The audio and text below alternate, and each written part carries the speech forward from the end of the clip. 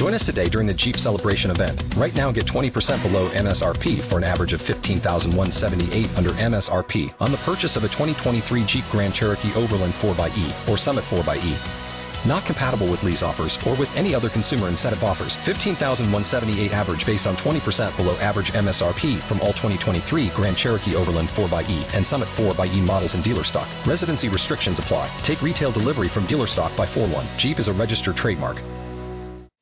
Blog Talk Radio.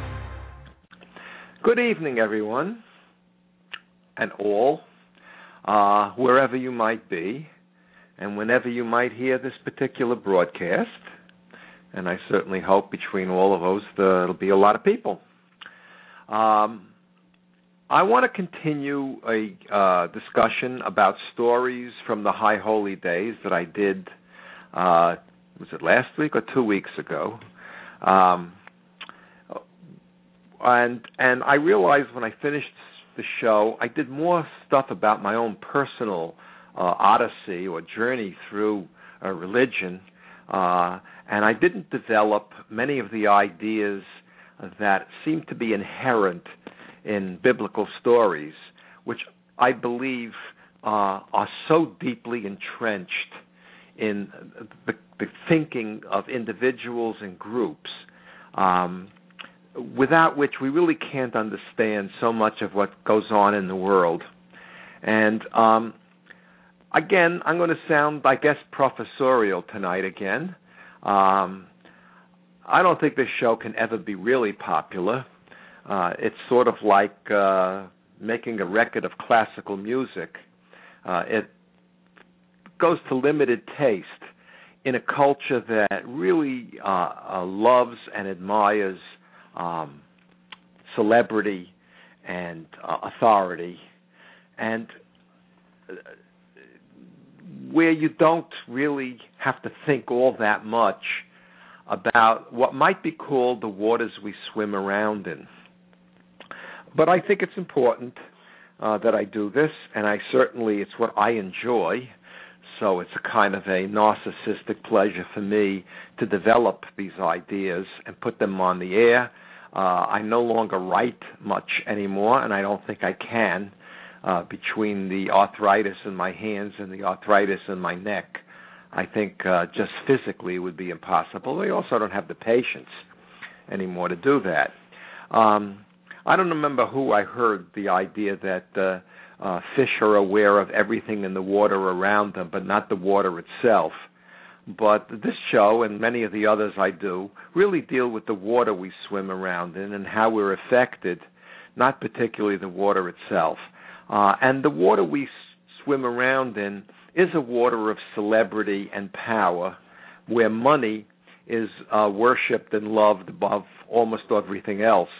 Where the fantasy, and I believe it's a fantasy, is that if you have enough money, you'll be protected from the miseries and ultimately from death. And while it does add advantage to survival, in the end, we all go in the same direction, and we all end up in the same place.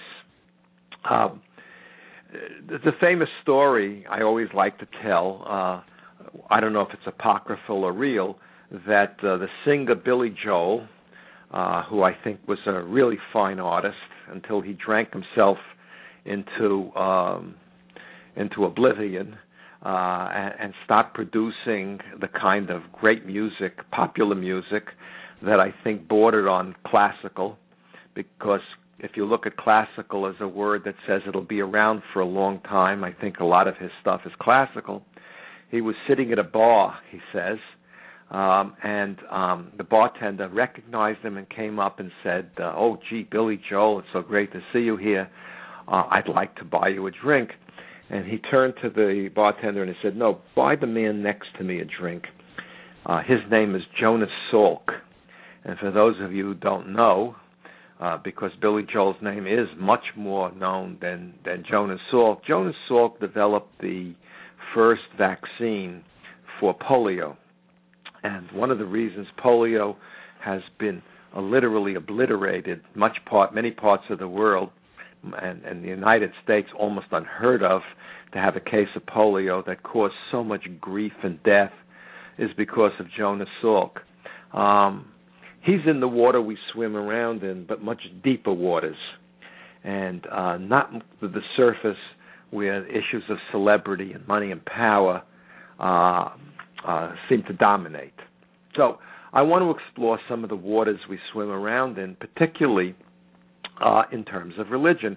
Over the last few, and the hierarchical concepts built into it, in the last few weeks, months even, I've been talking about some of the deeper waters that we swim around in, where we see things within the water, but not really the water itself. The only way that a fish could understand about water is to be caught on a hook and taken out of the water. Whether fish can remember the experience, if they survive it, of coming out of the water is another story. But if a fish could remember, once it would be taken out of the water and then thrown back into the water, it would have a very different perspective about what it's swimming around in and the other things that are swimming around in it. It would raise all kinds of very wonderful and profound questions for that fish. So we talked about the fact that we are evolutionary creatures, and that these evolutionary pressures get us to organize ourselves in such a way psychologically to protect ourselves and our kin, and then secondarily to protect those within our own tribe. And that most of this is unconscious, and that we do this, to use Jonathan Stade's example, like an elephant trying to guide, a rider sitting on top of a huge elephant. You can move it a little left, you can move it a little right, but basically these kinds of things put on pressure that create so much of our myths, so many of our mores, and the values that we live by. However, we are cognitive animals, intellectual animals, and while the pressures from below the waters that are evolutionary will shape so much of our cognition, we tell stories, cognitive stories, intellectual stories that we also then live by, where we're unaware of some of the underlying concepts in the story, just almost as much as we're underlying the fact that we are a beast that rides a set of genes, and that these selfish genes affect so much of our behavior. And again, if we're not aware of any of these pressures, then there's no way to change them. And I believe the fact that we are evolutionary creatures, and now we'll look at ourselves as kind of cognitive creatures, intellectual creatures that tell stories, requires increased development, increased intellectual awareness, where we own some of these stories so that we can shape them more for the times we live in, and control some of the events that take place when we simply live out these stories by being them rather than owning them. And again, I've talked about that a great deal in my psychotherapy sessions, where I think the ultimate goal of psychotherapy is kind of a limited goal. It's to make the rider on the elephant more aware so that they have more choice in the direction that they tip the elephant, left, right, or center. So last time I talked about my own development of religious awareness, and I won't discuss that at all today, except to go back to the original story I talked about, which was that of Abraham being told by God to take his son Isaac, his beloved son Isaac, and make him as a burnt offering. That is, put him on a pile of wood, set the wood on fire, cut his throat, and make this as an offering to God. And where Abraham does exactly what God instructs him to do, except that God stays his hand, an angel comes and Abraham is told not to slay his son. But that this, while it demonstrates perhaps a historical shift in human thinking, not to have human offerings, to placate the gods, or to show ultimate obedience to the gods, it doesn't change the underlying idea that what the Bible story is saying is that God demands a level of obedience that requires that, if it's asked, one would sacrifice one's own children to that God. And this is, I think, an enormous shift away from the underlying biological demands that we protect our own genes at all costs. What we now have is a social hierarchy being created in which the leader who represents God or speaks for God is given total obedience no matter what is asked. And I explored for a little bit, I think, in my last show, exactly how I think this plays out in so many of the dictatorships in which people are asked to do horrendous things, to placate and be obedient to the leader, even if it means destroying their fellow human beings in society or the society itself. And that's going to be part of the theme I want to explore in the next half hour or so. I want to continue, though, in talking about what I think are some of the implications, the further implications of this notion of obedience to a leader. Whether it's God, and I don't know anybody who's ever heard God say it, or whether it's somebody who says that the Bible has to be understood literally, and therefore those who speak for God are literally standing in the place of the God that demands this kind of obedience. What are some of the implications? Well, one, if we go forward to the story of Moses, Moses comes down from the mountain with his 10 commandments written in stone. And that's, by the way, if anybody wants to see a really wonderfully funny and irreverent movie, Mel Brooks did a movie called The History of the World Part 1, in which Moses comes down from the mountain with 3 tablets, each with 5 commandments. And one of the tablets breaks, and as he says, I have, children of Israel, have brought you 5th. No, I brought you 10 commandments. I think I've said this before, but I think it's a fun thing to do and an interesting thing to do is what was on the other 5? What was on the other 5 commandments? I think I've thought of 2 for myself. One would be to, in addition to the commandment that says, thou shalt honor thy father and mother, I think it's thou shalt respect the individuality of your children. But that would really be an interesting one that would go in conflict with the idea of total obedience to the parent or the leader, whoever that is in that particular structure of society. And the second was, thou shalt treat the planet that I live on with the same reverence as you treat the inside of your own home. That is, decorate it, keep it clean, keep it neat, and preserve it. And again, I've spoken so many times about the idea of the fact that I think we are wasting the planet that we live on and depend upon very rapidly. And just to add a notion that I would wait for later necessarily, and that is this whole idea that we rule the planet from on high is, I think, a myth and a dangerous one. The planet, the animals, the plants, the earth, the sky are not under our dominion. We are under its. Once we destroy enough of it, I think we will end as a species and maybe take, as we're doing now, most of the other species on the planet with it, thus destroying the interdependence of all life on this planet and doing damage that we're beginning to see the picture of, the extent of, but we really haven't yet seen the full extent of it.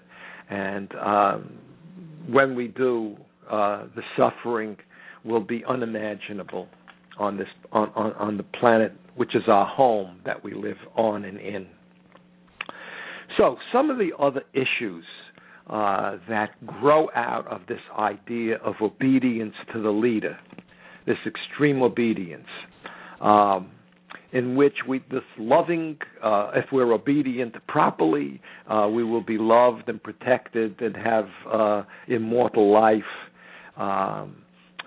We'll be forgiven for our transgressions and our sins as defined by the leader, not necessarily defined by ourselves as people, as human beings, but punished in the way only the Old Testament God could punish, as when he said to Joshua, blow down the walls of Jericho and kill every man, woman, child, and animal within. Or when, who was it that turned around to look at Sodom when they were supposed to be obedient and not turn around and was turned into a pillar of salt? All the other descriptions of when somebody enters the temple and they're not a priest, what happens when they look upon the Holy of Holies and fire comes out of their nose and they're turned to ash. This may be a loving and kind God in some aspects of the stories, particularly more modern ones, but this was a very tough, harsh master who destroyed those who transgressed against his laws. And if you want to see that kind of Old Testament being acted out, just look at Syria. And I want to talk about Assad, who is playing God to the people he no longer sees as even human, because they've transgressed against his laws and been disobedient to his rulings. So, what are some of the implications? One is that we're really not capable of governing ourselves. We're too weak, we're too stupid, we're too greedy, we're too something. We require this particular set in stone set of laws to live by, because we can't make them up. So that the wish, the prayer of an Abraham Lincoln that says we are a government of the people, by the people, and for the people is a fantasy. It can't be of people, by people, and for people. It is of God and by the gods and for those people who are obedient to the word of what God represents or the law. And this is so deeply rooted in our culture.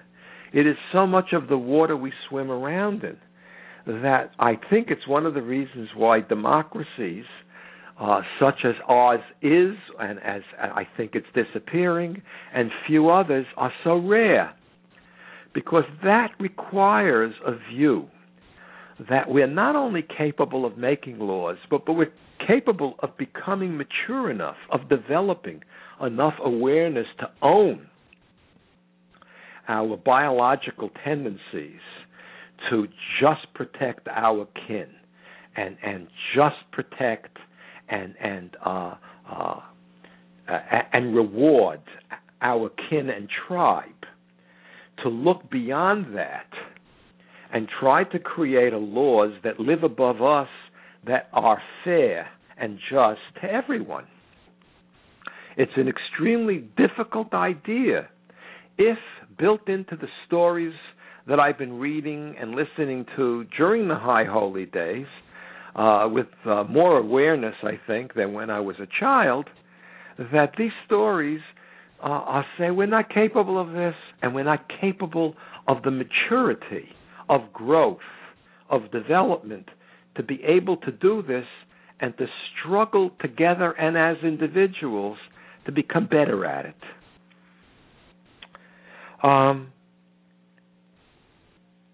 It suggests that whatever the laws are of the leader, who is either representative of God or represents himself as a God, as has been the case throughout human history and still today, that these laws are fixed, unchanging, and immutable. As we go through the stories of my sojourn through the High Holy Days, which I will do again next year, and maybe do some different shows on the same topic, there's a prayer that says, we are sheep, and you are our shepherd. I'm horrified by that. We are not sheep. Even as babies, we have an individuality in which we protest when we're fed in a certain way, or when we're held in a certain way, because our individuality as biological and psychological creatures, however immature, demands it. The whole development through childhood is a struggle to get our children, help our children become good, obedient citizens of society, and yet at the same time capable of independent thought and capable of being creative in a way that their own biological and social individuality demands if they are to feel like a full human being and to feel like a creative, healthy individual. Without being healthy in a way that makes them criminal or makes them labeled according to the sad psychiatry that has infiltrated in its authoritarian way into our society as mentally ill. There are no shepherds except those who take care of sheep. Human beings have evolved in ways of thinking and behaving that, while they have their roots in being sheep, go way beyond that. And so many of these biblical stories simply don't take that into account. Can I go on? Well, the leaders that we often revere, whether they're political leaders or so much in our society of leaders who are leaders by virtue of being celebrity and are worshipped and that we want to be exactly like, create a hierarchy with us in which we look up and they look down. And I have done many shows over the years, and I have written about in my books the language in which those who look up all the way to the top say, Your Majesty, Your Wonderfulness, and those who look down sneer and don't see, ultimately, in many cases, human beings who don't live by laws that are common to all of us, don't recognize that the law has been created by human beings that are of people, by people, and hopefully for all people, so that there is some sense of fairness and justice. But instead, they become the keeper of the law and can act and change the law as they see fit. And so much of society and its deep miseries, when they occur, are of that nature. One of the prime and best examples of that were the Nazis, who became the gods of society. And by the way, I should say, there are many societies that declare themselves atheistic, but that doesn't mean they don't swim around in the same waters that for century after century has been dominated by the story of the all-knowing, all-powerful, all-loving, all-punishing God that sees us as sheep and demands that we be obedient to the laws of the authority, even unto destroying our own children, our own families, and even the planet that we live on. There are many other elements in this, but I want to particularly focus on what I'm talking about tonight. The Nazis became gods in that society, and the obedience and the worship of the Führer, which has been so well documented, is, from a historical point of view, horrific, but it doesn't really change. It only changes when you have a society that has become as mature as American society, which I will show in a moment, I think is in the gravest danger at this very point. That when we do say we have created a human set of laws, plastic, revocable, changeable, but that we accept these laws and the people who interpret these laws, if they are of people, by people, and just and fair for all people. That is brand new in history. It is fragile. It is tremendously fragile because we're fearful of taking such responsibility. And I have done a number of shows, one of which I really enjoyed doing, talking about Dostoevsky's story of the Grand Inquisitor, which is a story within the story of the brothers Karamazov, which should be on every human being's reading list in whatever language they happen to read it in. Nazis are gone. But we now have, again, Syria, where this individual, Assad, can see himself as part of a religious group, and I have no doubt that in his mind, his thirst for power to protect his family, his genes, his tribe is justified religiously, that God has anointed him the keeper of truth, the keeper of justice as he sees fit, and he can use any weapons, and now including poison gas, to destroy anybody who would stand up against him. Let's talk about America to finish my show tonight.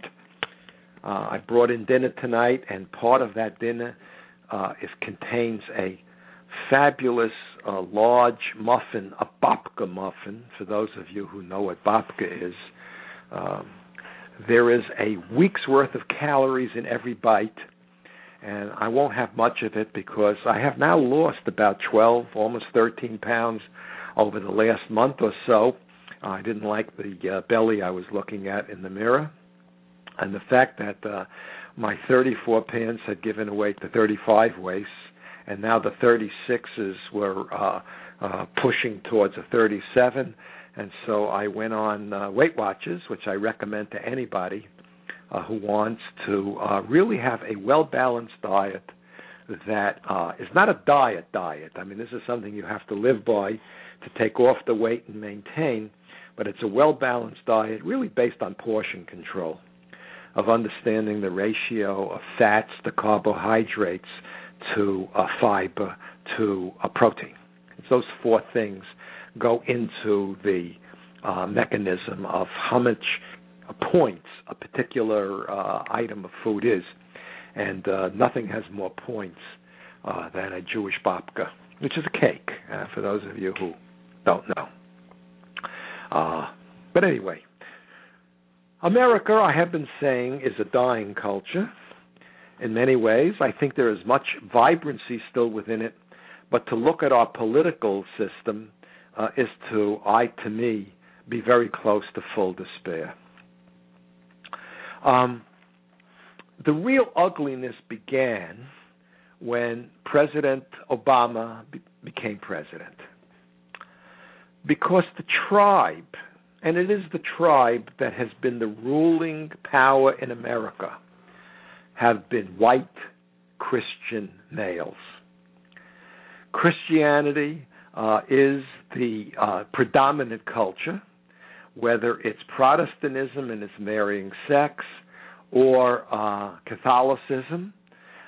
which is the second largest Christian faith, or the new sects involving born-again Christians. This has been a country that was founded with the problem of black Africans being enslaved, and the flaw in the country, the powerful, ugly, terrible flaw, was created by those individuals who we call our founding fathers when they realized that they could not really have a constitution of the people, by the people, and for the people unless they brought in and catered to the slave owners, mostly in the South, but in other places, and created a document that said that black Africans were only, was it 3/5 or 4/5? I keep forgetting that, but it doesn't really matter so much, that they are less than human. And that God had created this hierarchy. The justification was that we sheep come in two colors, and the white sheep are better than the black sheep, and that the white sheep have to dominate the black sheep. And while we have fought a civil war, and while there has been much progress, certainly enough progress that a majority of Americans of all nationalities and races elected a man, an African American, to the presidency, there are those in our society who began to lament that they had lost their country. That lament started with the first election of Obama, and immediately the Party of God, which has its members in the Democratic Party, but majority of which are in the Republican Party. Wonderful book I recommend to you.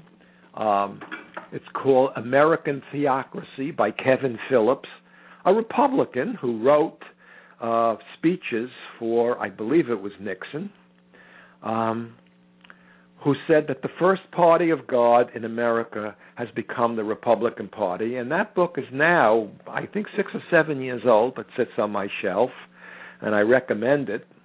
That this has been an increasing problem for those who claim that they've lost their country because a black man, an African-American man, is now president of the United States. And they mean it literally. Not all, but they mean it literally. This lament has been increasing and reached fever pitch with the election of the Tea Party members. And I'm thinking now of the predominant member, this Cruz, Ted Cruz from Texas, who has become a very powerful voice in the Senate for this notion that we have to take back our country and make it white, God-fearing, and Christian again. Whether he uses the words or not, that is the water he and we are, you and I are swimming around in. When these individuals claim they will allow the United States to default on its debt, and I hear my friends say, no, it's political theater. No, they really don't mean it. In the end, they'll give in. I asked them to go back into the 1930s when exactly the same thing was said by the Nazis, by the National Socialist Party that was taking power in Germany. Now, I don't think that at this point these individuals have in their mind to go as far as the Nazis went. However, their ability to destroy the democracy that we live in, of the people, by the people, and for the people, I think is real. They want a Christian government. They want women to be subservient to men. They want that world in which men make the decisions and women don't. Their hatred and fear of gays and people who are outside of the story that they live by is very real. And over the next few weeks, we're going to see how far they're willing to push a default of the government. And of course, we will see how many Republicans, who are now called moderate Republicans, are willing to stand up, recognizing the tremendous danger that these individuals represent. The fact that they're called conservatives. Wait, hey, look at this. I have somebody called in. Hello? Hello, Larry. It's Jim. Hey, Jim. I never told you that I started the show early tonight. Right. That's why I'm getting kind of late. Late in. You could catch up later. But how are you? Yeah. I'm fine, thank you. And I've been listening long enough that I had two comments to make. Go ahead. One is that it is 3/5 in the Constitution. Is it 3/5 good? Okay. I never remember that. Yeah. And the other is that, there were a lot of people who were really pissed off when Obama was elected. But at least to an extent, counterbalancing that, there were an awful lot of us who had the opposite reaction, the feeling that electing a black man to the presidency was somehow set us above other countries in some way. Oh, absolutely. I remember watching. The night he was elected, I don't know if I was ever as proud and as happy to be an American as that night. I know. I totally agree. And I remember watching Bill Maher a week later. He said, "Take that, Canada." Yeah.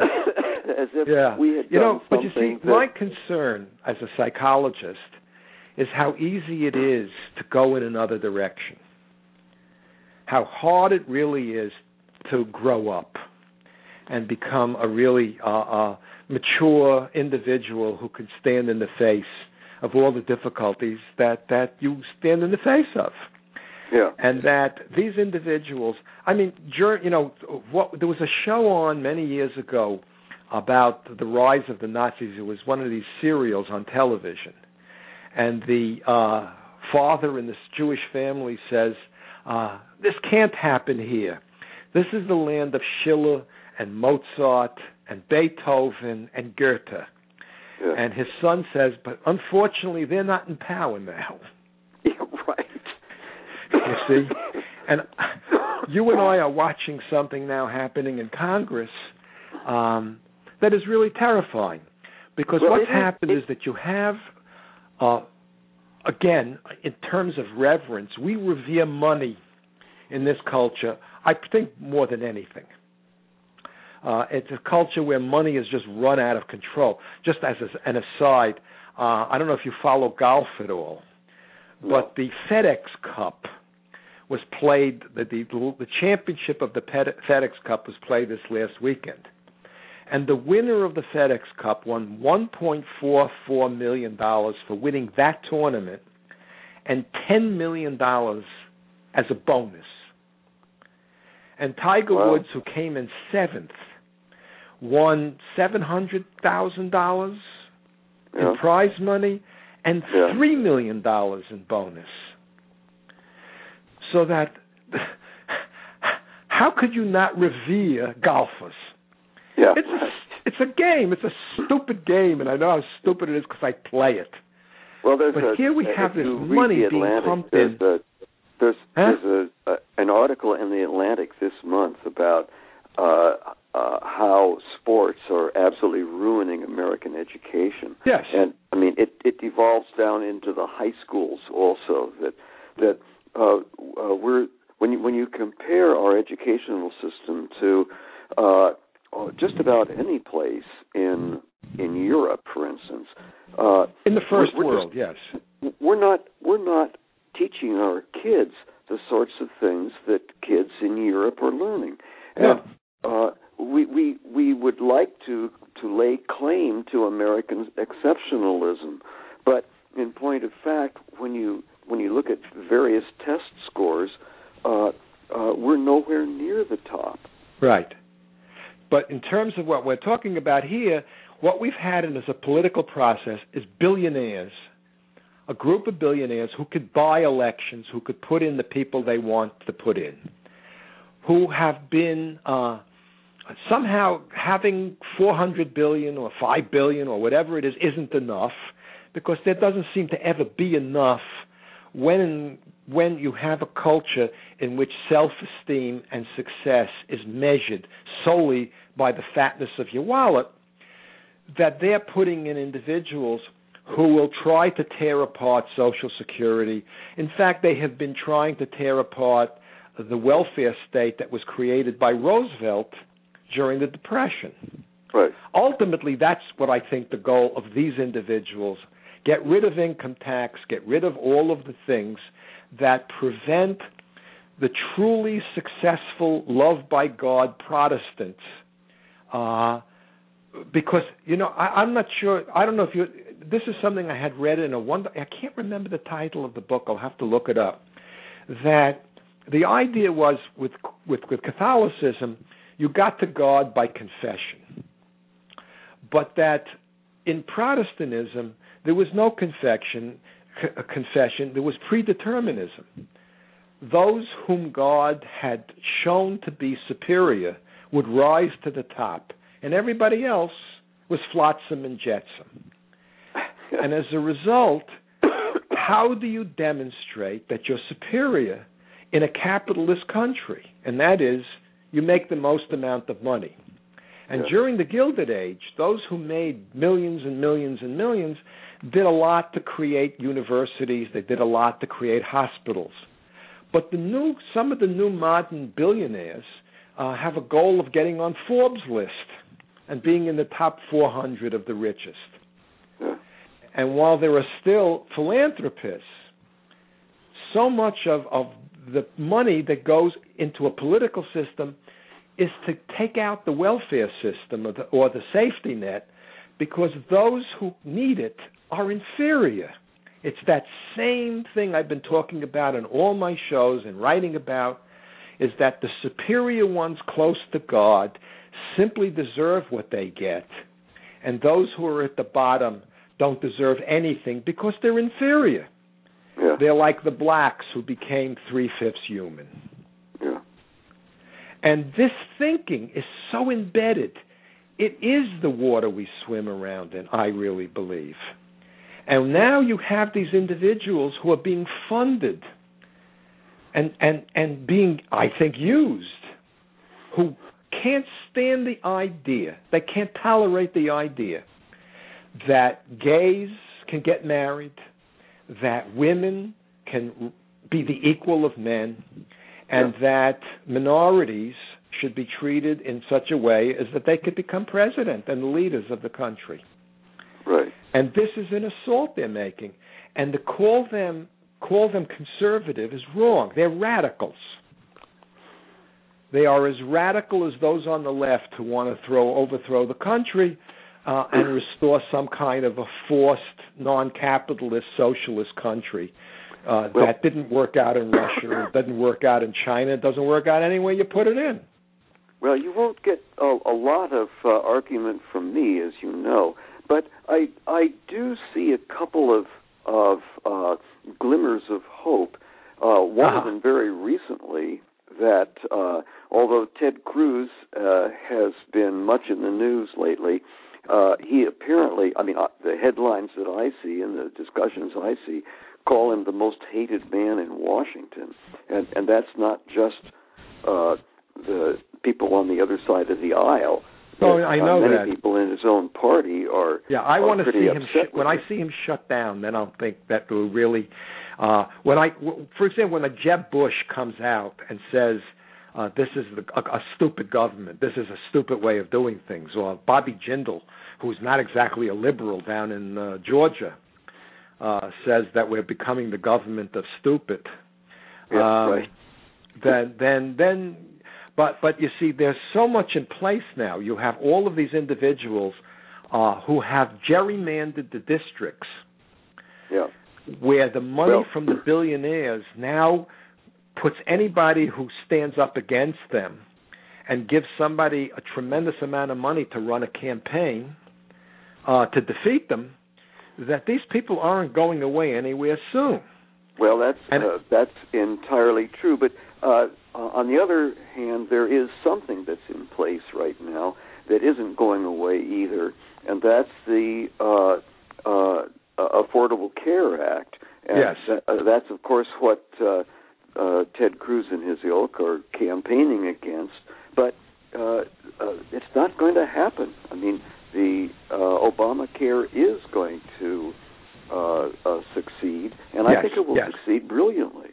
Yes, and by the way, and there'll be problems with it, but these individuals who talk from on high don't look at the process of laws of people, by people, and for people as something that you change and modify as you go along, right? You fix things. Right. God's 10 Commandments don't get fixed. They are fixed. They're permanent. And they're not a bad way to live, except that the first 4 of them say, "Thou shalt have no other God before me," and you're going to be obedient, you're going to listen, or you're going to be in deep shit.